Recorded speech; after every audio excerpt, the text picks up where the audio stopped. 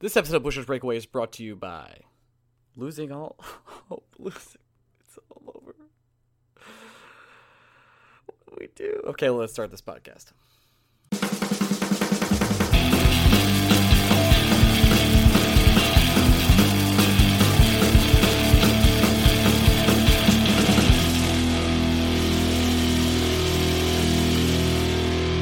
Hey, Blueshirts Breakaway fans, welcome to another week of the Blueshirts Breakaway.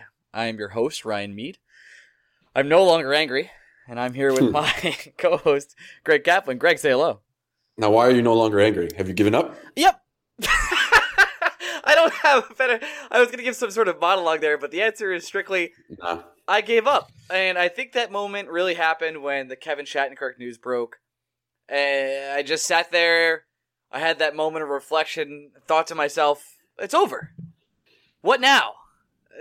I don't know what to do now. Kevin Shattenkirk playing on a bum knee pretty much for the entire season since September. And yet, my friend, God damn it. God damn it. So happy I pointed this out to you. God damn it. And yet, Greg. Yeah, tell me. AV just calling him out. Yep. We need to adjust Kevin Shattenkirk. We need to make sure he's using his skills on this team. Not putting him in the right system.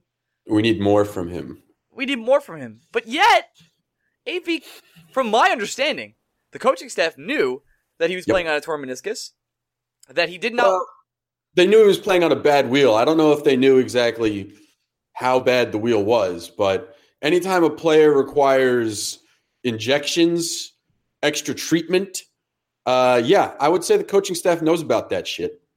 Yeah, I don't think that makes me be like, okay, why wasn't that further investigated? Did you not want to do an MRI? Did he say, can players refuse those? Have we talked about this before? I feel like we have.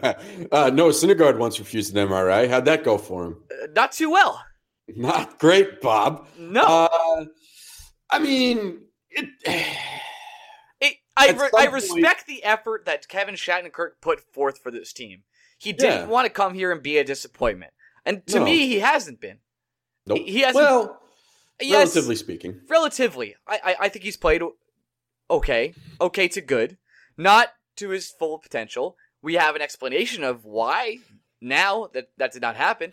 But yet, he came here and didn't want to be, I came in here to reinvigorate this New York Rangers franchise. I don't want to be a bum. I'm going to play through it like a hockey player, quote unquote.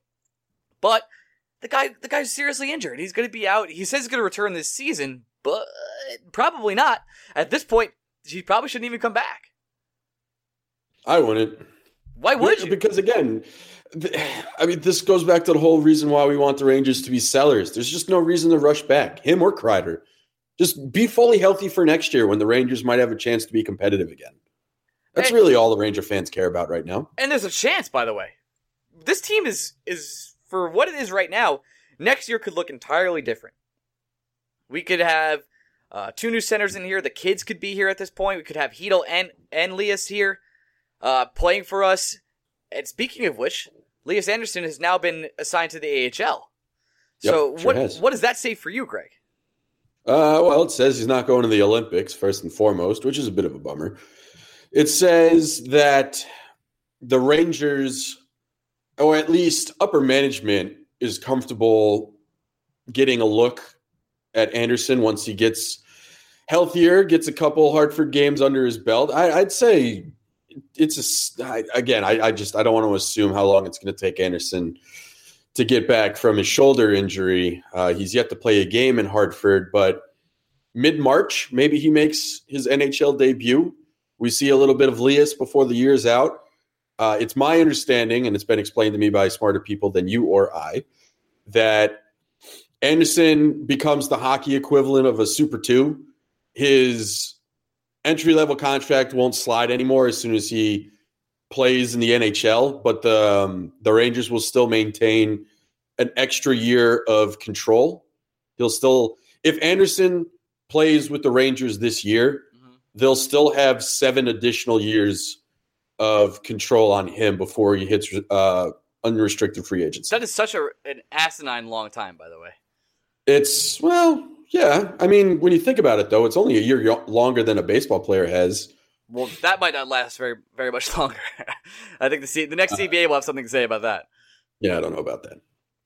But anyway, yeah, I mean, it's an interesting move. I think if the Rangers were in the race, they would have done it. This is a move that is independent of the Rangers standing in the playoff picture, because I think you could have made the argument that Anderson could have been a boost to the offense if the Rangers were trying to make a push. And at the same time, you can make the same argument that Anderson is here just so the Rangers can get a better look at him to see what they possibly have for 2018-19. So that's a weird, that's one of those moves where it can fit either narrative. You can spin it either way. It's funny you say if the Rangers are still in it, because theoretically we are. No, we're not, though.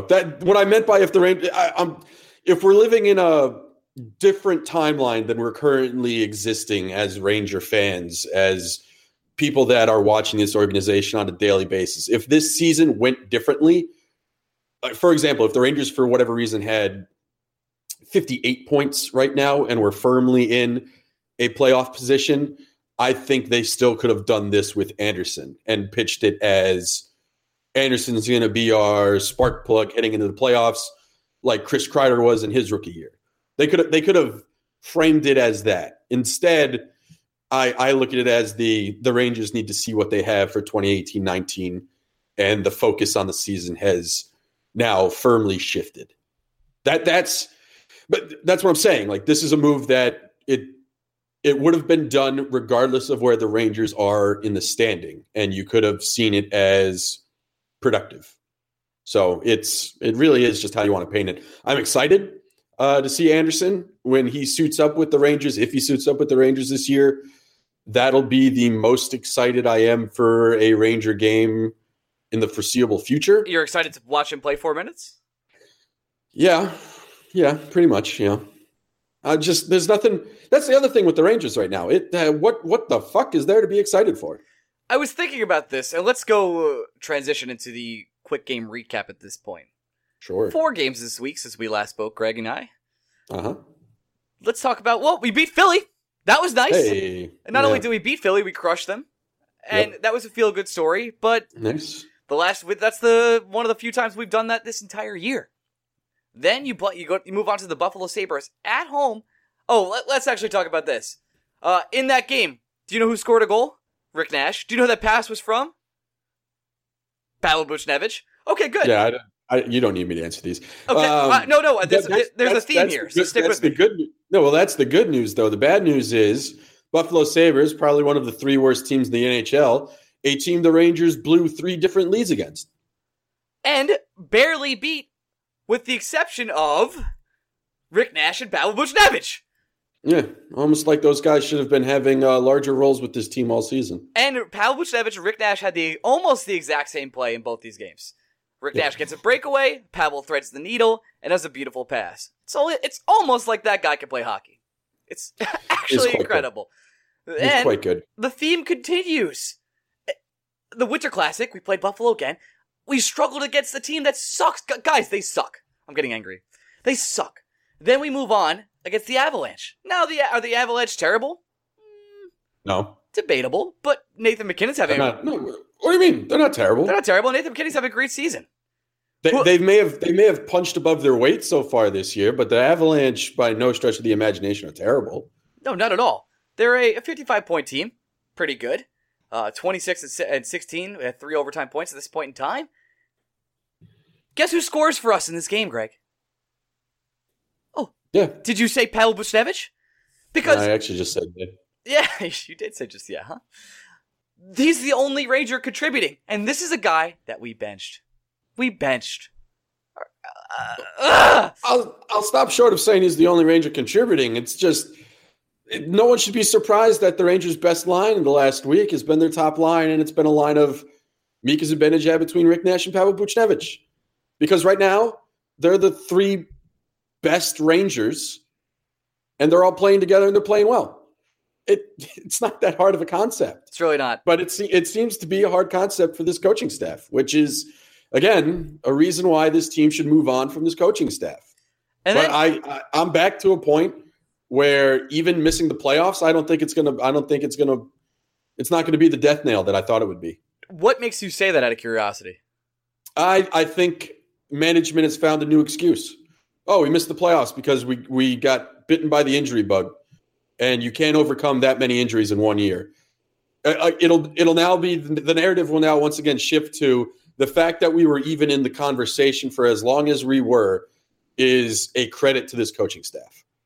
That is where I think the rationale and excuse will be for management now. That is a nightmare. Yeah. If everyone was healthy, this is the thing. If everyone was healthy, I don't really think this Ranger team is that different. The defense is still a colossal problem. You're still only dealing with all season. The Rangers have only had one scoring line, and it's really been whoever's been on the top line with Mika and Pavel when they're paired together. Mm-hmm. Be it Kreider, that was the scoring line when he was healthy, and now Nash, that's the scoring line. There's no scoring on this team. There's no offensive creativity. There's no semblance of a defense. There's no penalty kill. The Rangers' penalty kill numbers are good just because they have a fucking brick wall in net this year. The only thing great about this Ranger team is the goaltending. And the thing is, the goaltending has been so good that we've ignored, or someone has ignored, all the other things that plague this roster. And the only way to change that is you either have to change the players or you change it all. And that includes the coaching staff. This coaching staff doesn't deserve a do-over. And I honestly think we're going to see one because so many players are now injured that you can just write. I disagree with this assumption. I know you disagree with this assumption. I know plenty of people will disagree with this assumption, but we haven't seen anything from Jeff Gorton for him to really, truly believe that Alain Vigneault is doing a bad job. And if he can justify a poor season on injuries, I have no reason to believe he won't. It's that simple. That's fucking disappointing. That is a nightmare scenario. Yeah. I don't have a coach in mind. People would ask me, hey, who do you want to coach the Rangers? I don't know. Drew, our good friend Drew, he's talking up a big game about Sheldon Keefe, who is the head coach of the Toronto Marlies, the American Hockey League affiliate of the Toronto Maple Leafs. They're having a phenomenal season. As Drew has pointed out, they're having a strong season without the benefit of a particularly strong roster. And if Drew's excited about him, I'm excited about him. It's really that simple. That's about as far as I go, too. I just want anyone but AV at this point. Sometimes things don't work out, just like with Torts. When it was over and you knew it was over, it was time for a change. It's a changing of the guard situation. We've officially hit the transition period right now, right? Because we're going to start selling. I'm hoping we're going to sell. There's no reason not to at this point. No, Shattenkirk and Kreider possibly done for the rest of the season. Ryan McDonough is playing at less than 100%. I think that is made perfectly clear, both by how many times he's missed practice and as much as I love McDonough, he's having a subpar season. And it seems like all of it has to do with some kind of ailment. We're dealing with a lineup that outside of the top six is basically AHL fillers. There's just no reason, though. There's no reason at the minimum to hold on to Grabner, Nash, Holden, and Desharnais. Grabner and Nash can get you high-end pieces. Holden and Desharnais should be able to get you middle draft picks. They're all on expiring deals. The only one of the four I would expect back in any capacity next season could be Nash. But even then, it's really up to Rick Nash where he wants to go. But I don't see Grabner coming back because someone's going to pay him, and the Rangers shouldn't. The Rangers shouldn't. Some team is going to give him a 4-year deal, and that is just far too long a term. Even as great as Michael Grabner has been for the New York Rangers, there's no need to lock up someone like him for that many years. Especially, by the way, when Michael Grabner performs so well in Alain Vigneault's system, he's probably the only player that's really benefited from it. So if you do eventually want to change your coach and play another style, Michael Grabner's been shown to not be as effective in other systems.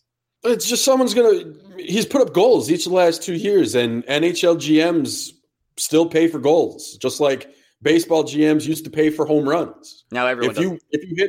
If you hit a certain milestone in goals, you're going to get paid. And for the last 2 years, Grabner has hit that milestone. He's going to get paid. And he's young enough where he's going to get around a 4-year contract. And I just have no interest in that deal. Nick Holden, there is no reason to bring him back. Just from a performance standpoint, there's no reason to bring him back. And then you think about how many young defensemen the Rangers need to get ice time to. There really is no room for someone like Nick Holden on this roster. Or Kampfer. Not that we can get anything for Kampfer. No, it really isn't. Again, like, if you wanted Steve Kampfer on your roster as the 7th emergency defender, where at game time a defenseman comes down with the flu or gets nicked in practice and you're unable to make a roster move and you just need to play a guy 12 minutes for one night, yeah, fine. Steve Kampfer can do that. He can play 10, 12 games a year and just be an emergency fill-in if you want your younger players to get ice time in Hartford. But that's not how the Rangers use him. The Rangers use him like he's a top 6 defender. And he's not. He's just not. It's mind-boggling. Why wouldn't we get Graves or Pionk or any of those kids more time? I know we're getting Anthony DeAngelo, who looked okay in his ice time so far. No. He's looked good. He's looked good in his 2 games. He's looked better than he did earlier in this year. And call it like it is. Some of that is probably thanks to him getting a lot of playing time in Hartford. And it was relieving that DeAngelo stayed in the lineup last night.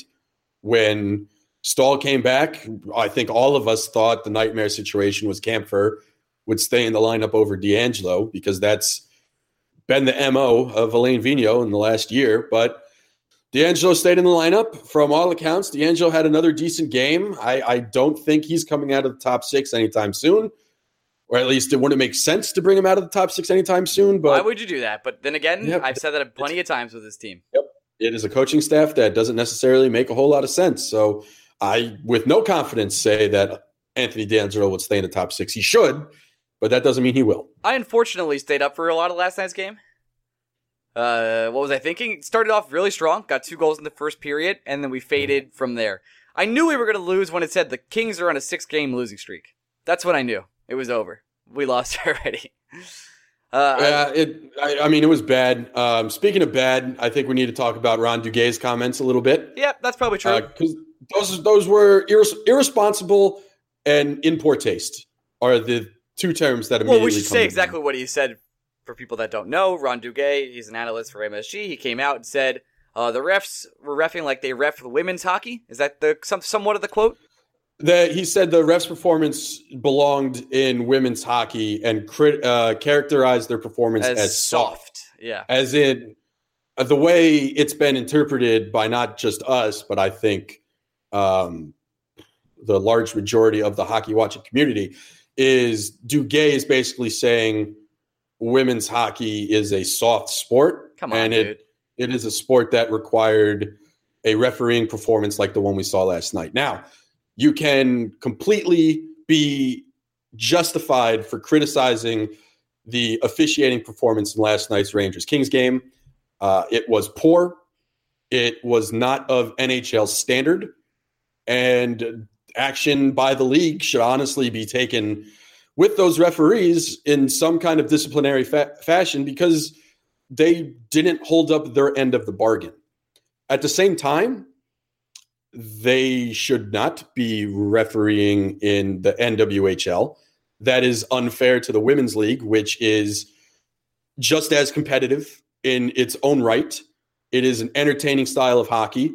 The only hockey I'm looking forward to watching in the Olympics is U.S., Canada, women's hockey. Everything else is nothing to me.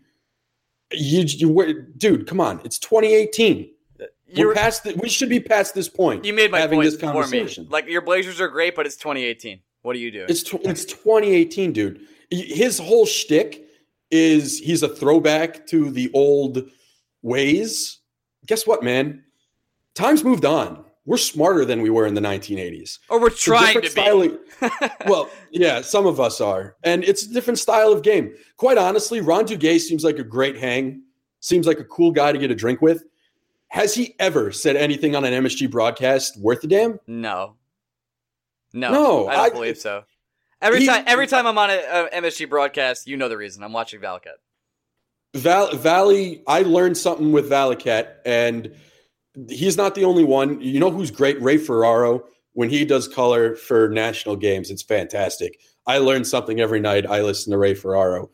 But Ron Duguay, I'm sure he's a great guy. He's always got a smile on his face. He does a lot for the Rangers fan base, but with comments like that, you shouldn't be allowed on television anymore. It's just that simple. I'm going to defend him a little bit. I could see how you could say something stupid on live TV, and while that is rather dumb, I don't think it's offensive enough to lose his job. Sure. I think the thing that really grinds my gears with his comments was his non-apology apology, where he was like, I don't want women to be mad at me. Yeah, that's basically him saying, I'm not sorry for what I said. I'm sorry you're going to be offended by it. Like, that's just as worse, if not more so, than your actual comments. To me, it's because still you're not learning anything from It's still not job threatening, but it is like, hey man, we got to talk. I will say this. It is not. It's funny to say it's not my place to make judgment on someone's job, where I'm standing on this podcast asking people to fire Elaine Vigneault every night. A little hypocritical. MSG knows Ron Duguay better than you or I. Absolutely. They should have a good handle of the situation. I would not be surprised if Duguay had some kind of punishment but kept his role as an analyst. I would also not be surprised if they just cut ties with him. The comments he made were fireable. I just don't see it to be fireable. I'm going to have to just disagree with you. His apology was pathetic, but that being said, I just don't see a way that's enough for them. There's plenty of people out there, and I'm not I don't even want to compare it to anybody else. I'm not. It's just not enough. Ron Duguay, I'm sure they know him very well. It's a terrible comment in every aspect of it. It was a mistake. He didn't apologize correctly, but it's not job threatening. And I think he really caters to a large portion of the Rangers fan base, of an older fan base. And that might be a part why they don't fire him. Maybe. Everybody, there's a like you're saying, there's a certain generation that likes seeing players from their era on TV while they're watching games. I don't know. I could go either way. I think he's now provided MSG with enough reason to move on from him, but MSG obviously sees value in him, which is why he has the role that he has. He does something for the fan base. I don't think there's any arguing that.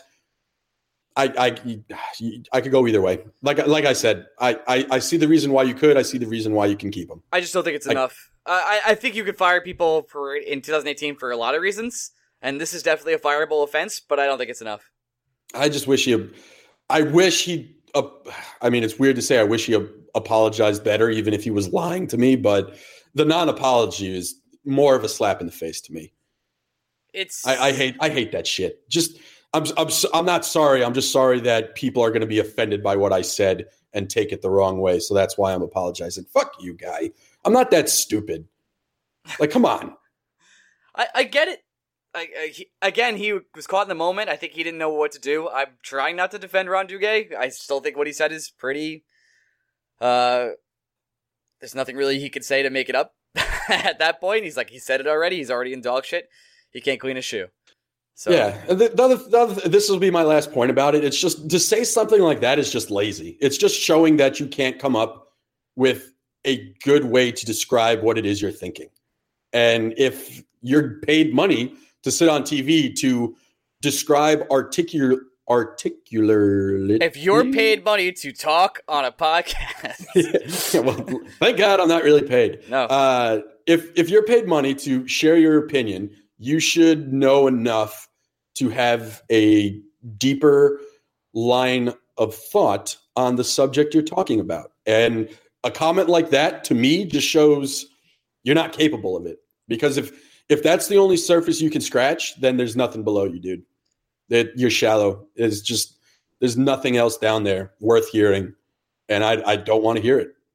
Let's go back to Rangers for 1 second before we get to our interview. Sure. Let's go over this upcoming schedule. Have you had a chance to look at the schedule? I'm at a point in the season now where I'm not looking at the schedule and I'm not looking at the standings. I am preparing myself for non-competitive Rangers hockey, and this is how I insulate. Let me tell you. I will help you, Greg. Okay. Today, a Tuesday, we're going to Anaheim versus the Ducks, who are going to probably destroy us. Then we move on Thursday to the Sharks, another playoff team. Then we have a week off somehow. I don't know how that happens. All-Star break, buddy. Oh, All-Star break. That's how somehow. I don't know why my mind blanked there. But then we go to the Maple Leafs, another playoff team. Straight to the Predators, another playoff team. The Stars, the Bruins, who are somehow in second place. Bruins are playing phenomenal hockey right now. And then we play the Flames, okay, at home.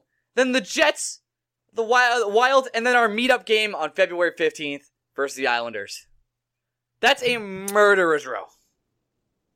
Yeah, here's the thing, though, and you kind of highlighted it with the running down of the schedule.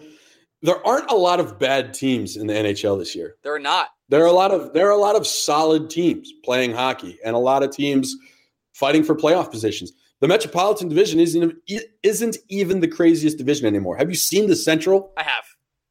The Central I have it is up right insane. now. I can't believe the Jets are in first place. It's insane, though. Yeah. Everyone in that division is over 50 points. Everybody. The Blackhawks are in last place with 50 points. Well, to be fair... Yeah, they're 5 points clear, too. To be fair, everyone else in our division is over 50 points also. Central did it first, though. Okay. And I think, Central did it first. Yeah. No, it's just... Hockey this year, I mean, the parity is incredible. It's so incredible that I don't know who the Rangers would have to play for me to feel confident for them to get a win. Obviously, the Sabres. Let's go with the Sabres, the Coyotes. Probably the Oilers. I'd feel confident about getting a win against the Oilers. The Canucks. I'd feel confident a win against the Canucks. The Hurricanes, because we do pretty well against the Hurricanes for some reason. Yeah, but even then, if the Hurricanes beat us, I wouldn't be surprised. And I think the last team I feel confident about beating is the Red Wings.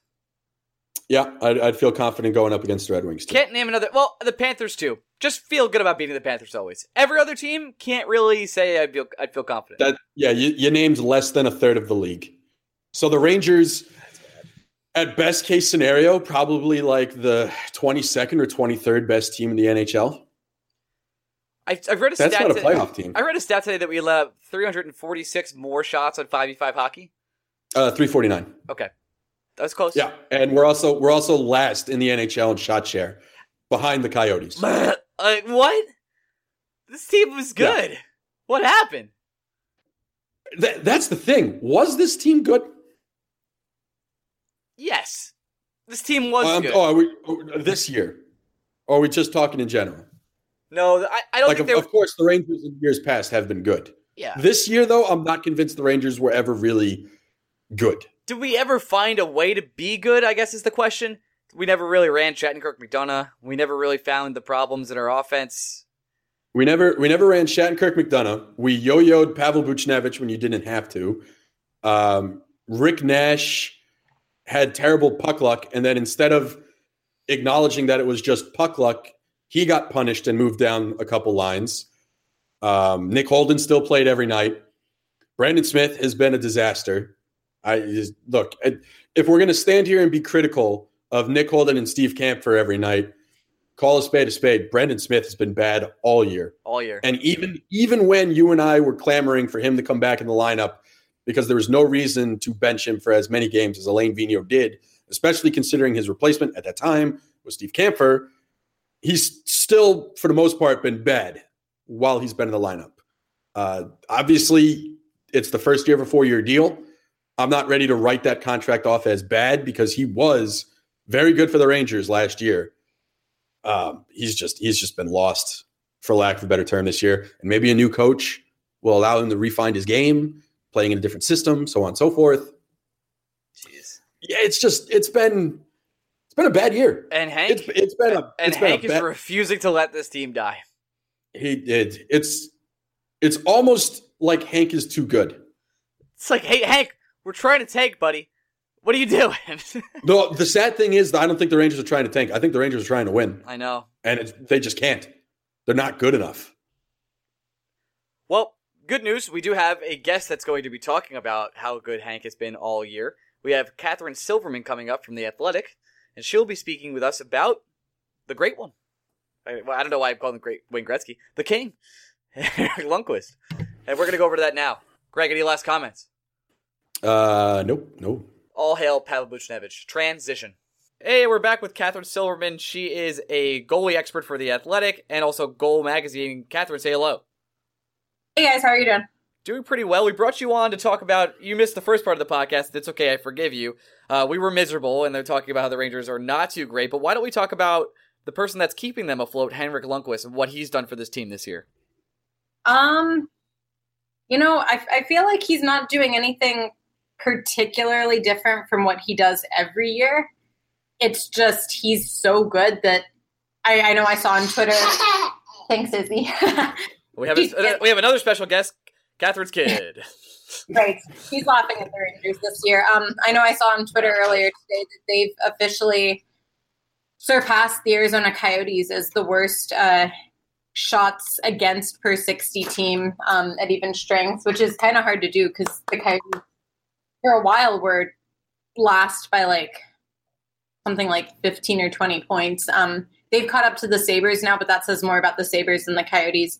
And it kind of says more about the Rangers than anything. But despite that, the biggest thing for me is this year Lundqvist has a 60% quality start percentage. That means that in 60% of his games, he either has a .917 save percentage or is allowing 2 or fewer goals with an .887 or better, which based on the rough estimations by Rob Volman, the guy who does Hockey Abstract, that gives the team a 77% or better chance to win.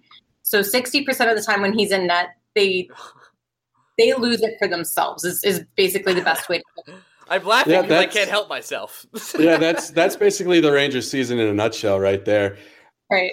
The crazy thing about all this, Catherine, for us at least, is Henrik Lundqvist ain't no spring chicken anymore. This guy's 35, 36 years old, and he's still performing at a top level. I mean, he's superhuman. I know that I think it was Ian Fleming on Twitter today was saying that we're not going to see someone that good maybe ever again coming from, he's basically like a Nordic god. He's not human.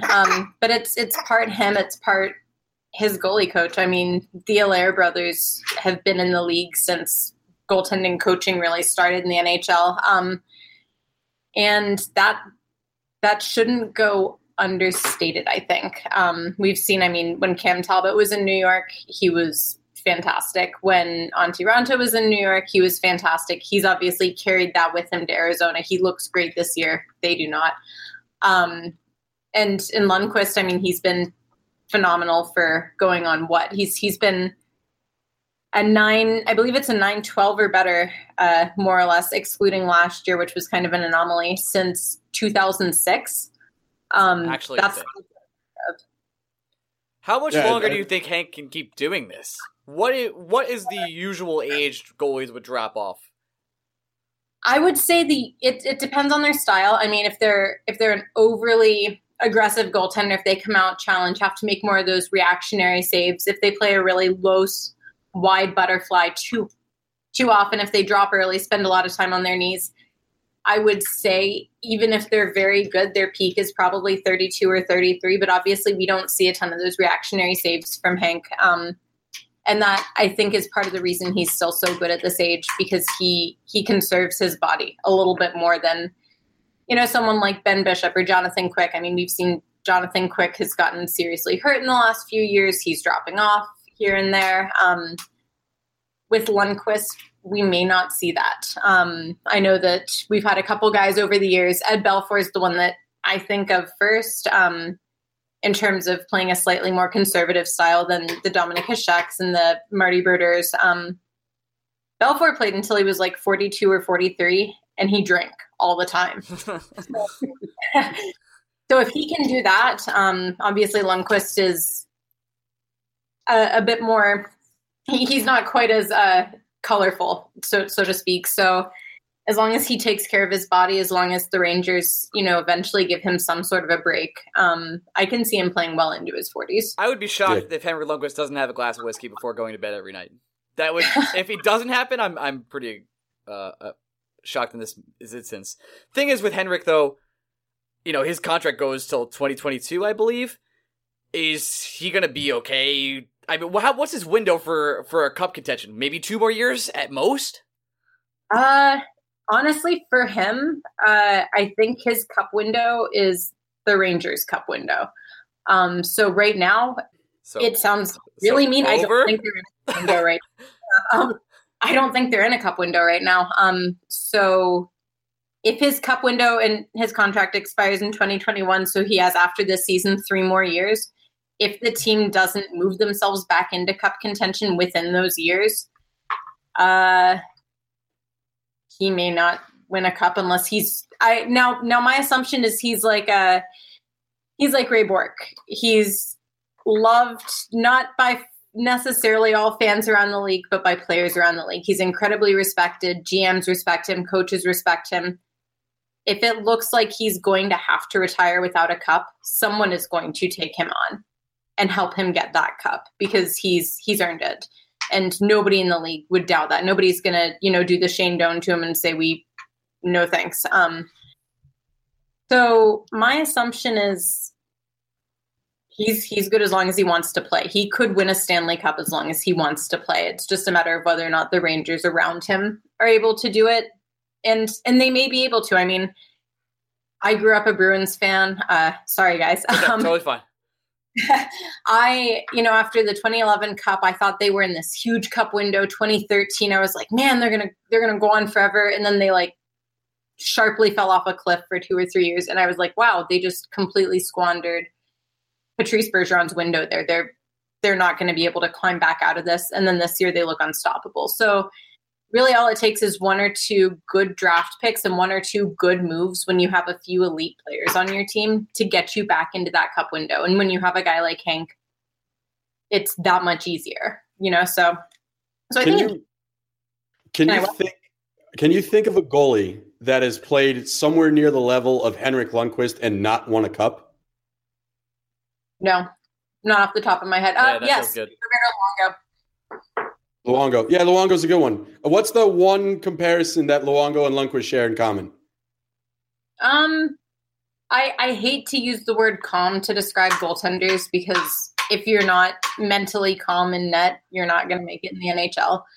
But the two of them don't make those crazy reactionary saves. I think at first Roberto Luongo was a bit more aggressive, and he still certainly plays a little farther out than Lundqvist does. I think everybody does. But neither of them play to hurt themselves. That's really the best way for me to put it. They don't make these crazy diving saves that if they happen to allow a rebound, getting that second save involves contorting their body in a way that as they, fall on the wrong side of 30, it's going to hurt them. They don't play like that. So that's why, but we're seeing it from Luongo this year. We're seeing, obviously he had serious hip issues. I think it was 1 or 2 years ago.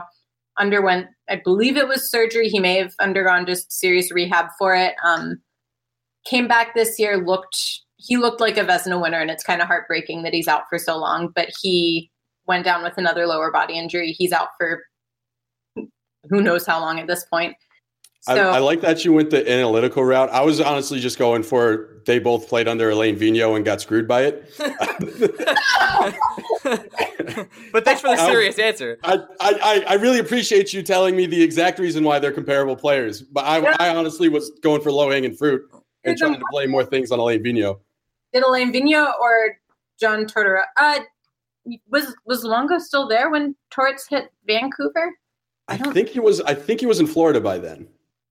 Because if he was still there, that's the 6 degrees of separation there. But I want to say Torts had Schneider, and then they moved on from Schneider too. Yep. Which that's coming back to bite them this year. Jacob Markstrom looks like he's not a starter, but that's the Western Conference. We don't care. But yeah, I genuinely don't know if Roberto Luongo is going to win a cup at this point because he has a very untradeable contract. Obviously, I mean, the fact that the Panthers picked him back up was a miracle in itself to begin with that kind of deal. And for Vancouver, they're kind of walking on eggshells with that contract. When he chooses to retire, the cap recapture penalty on that's going to be huge. But his contract doesn't look friendly. So he may be stuck in Florida until he retires. And so I don't think he's going to win a cup, which is really sad. But yeah, he and Lundqvist are really the only two that I can think of. I'd be remiss if I didn't ask you, do you follow goalie prospects also, or are you mostly just following NHL goalies? I do. It depends on the team to which degree I get to follow them, but for the most part, I do.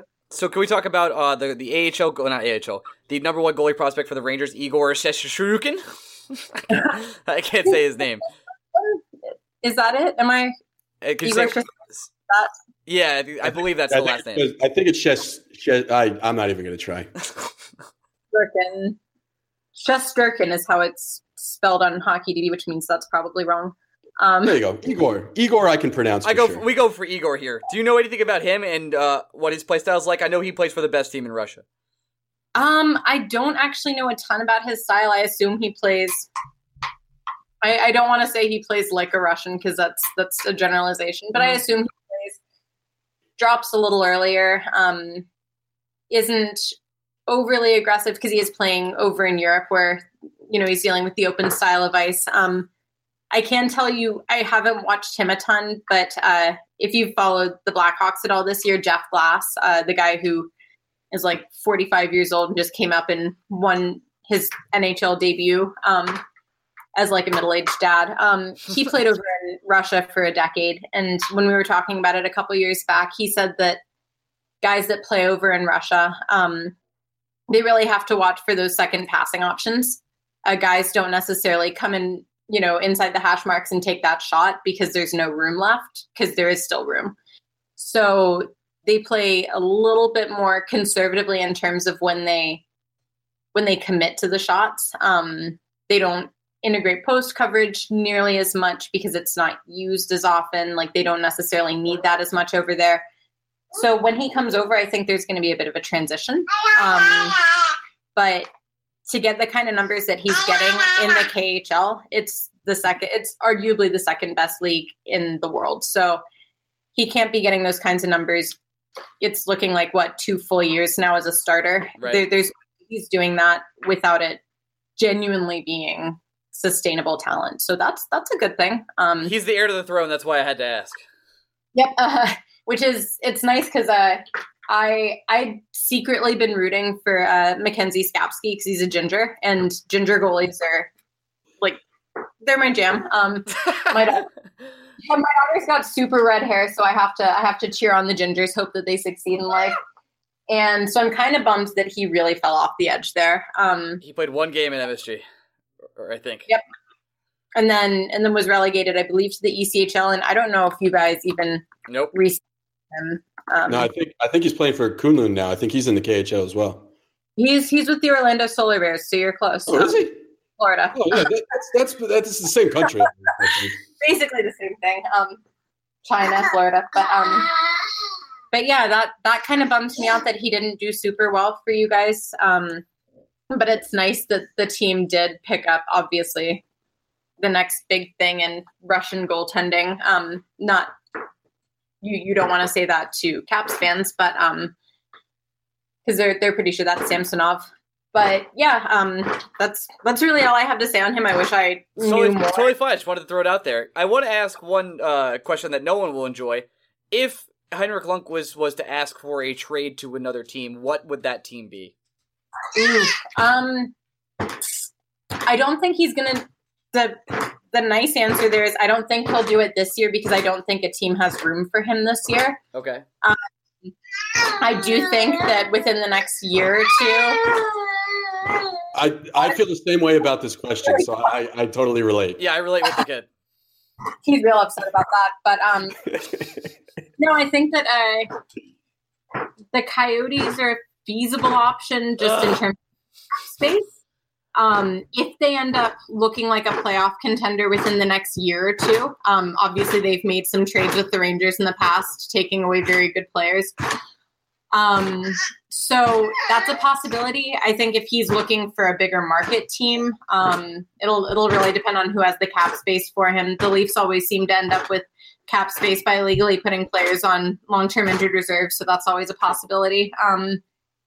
The Senators have room. I don't know if they would be willing to take on. That'll never happen. So that's at least reassurance for Rangers fans, because I know they wouldn't be a huge fan of that. Carolina is someone to look at, but I don't know if Hank would be willing to go there, given what's happened with goaltenders there over the last few years. I don't like to speculate about who causes these issues, but obviously Scott Darling's fallen off a cliff there. Eddie Lack fell off a cliff. Cam Ward's been garbage for like 3 or 4 years now. So even though I think they would have the cap space and the need for a good goalie, I don't know if he would be willing to go there, given that that's where we're going to die. Kat, how'd you find yourself in the world of goalie analytics? I am a goalie, so natural transition. Yep. I actually wrote a paper in college on it was sort of on the economics of the lockout, and enjoyed writing about hockey. So sort of branched away from my major, and as I got more into writing, I shifted from writing about the cap and the CBA to writing about players, and I believe that my position doesn't get enough coverage, so I started looking more at the numbers behind us to try and give us more fair coverage. So that's kind of how I fell into that. Catherine, we're going to let you go to your kid. I feel bad for keeping you this long, but I appreciate you being on and talking us and educating me about the goalie position that I was not aware of. Well, I'm glad I was able to give you guys some info. I'm sorry I didn't know more about your. No, don't worry about Igor. That was like a long shot question. I mean, knowing about Hank and knowing that he's playing out of his mind at this age really is. He's literally the only reason the Rangers are winning, and that 60% stat made me laugh out loud. So thank you so much. Absolutely. Catherine, before you go, I'm going to plug your Twitter, or try to. It is Cat M. Sullivan, right? Is that it? Or, hold on. Silverman, yeah. You're obviously at Twitter. And if you want, you can read you on The Athletic? Yep. All right, wonderful. Anything else you want to plug before you get out of here? Not that I can think of. No is a great answer. All that's left is you just have to tell me that a hot dog is a sandwich. It's not, absolutely. No. Goodbye. Goodbye, Catherine. Go tend to your kid. Thanks so much for coming on. She's a mom, Ryan. She has to be right. End the interview. Bye. Hey, we're back. That was a great interview. Didn't have it yet, but I know it was great.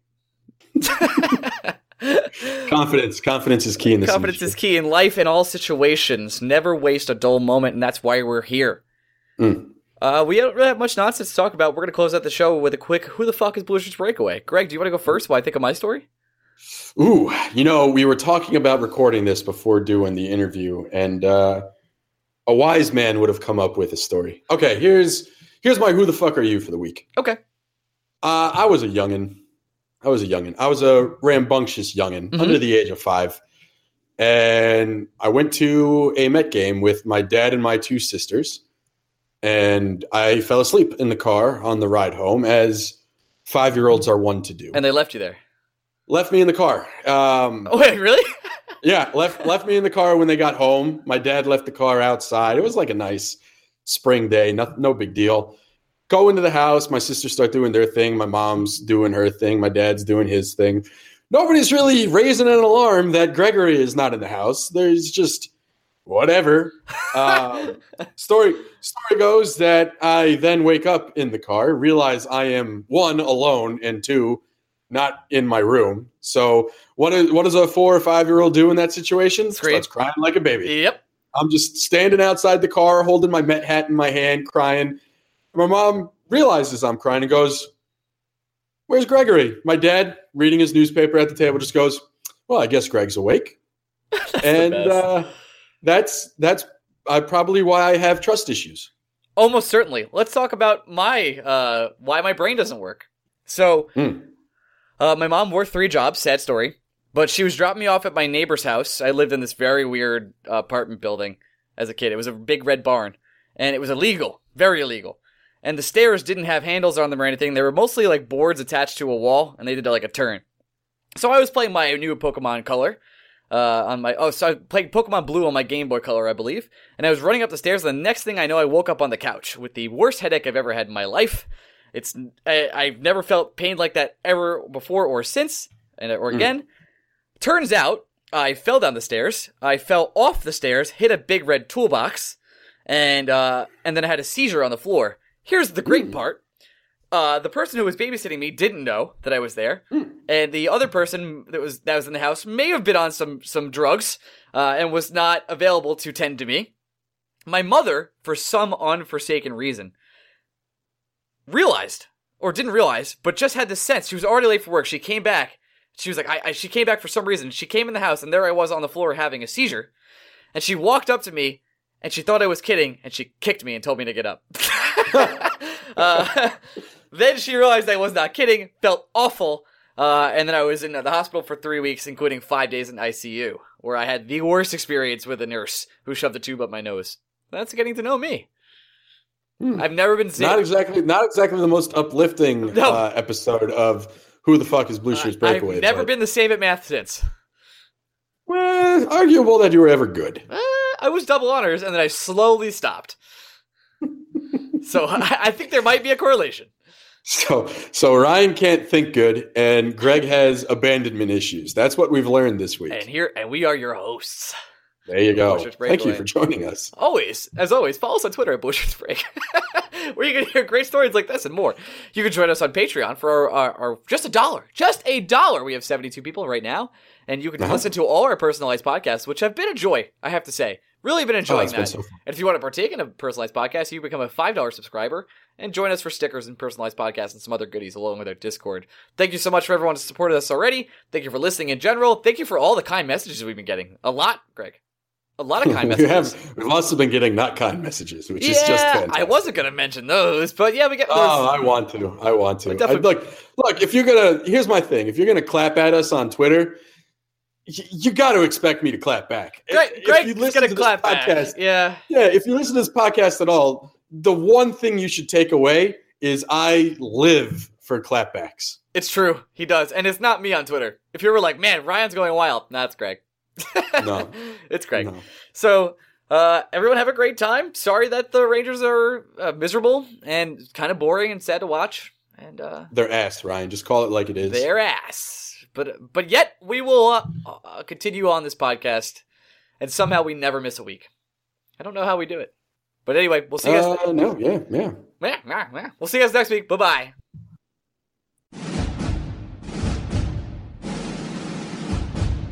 bye.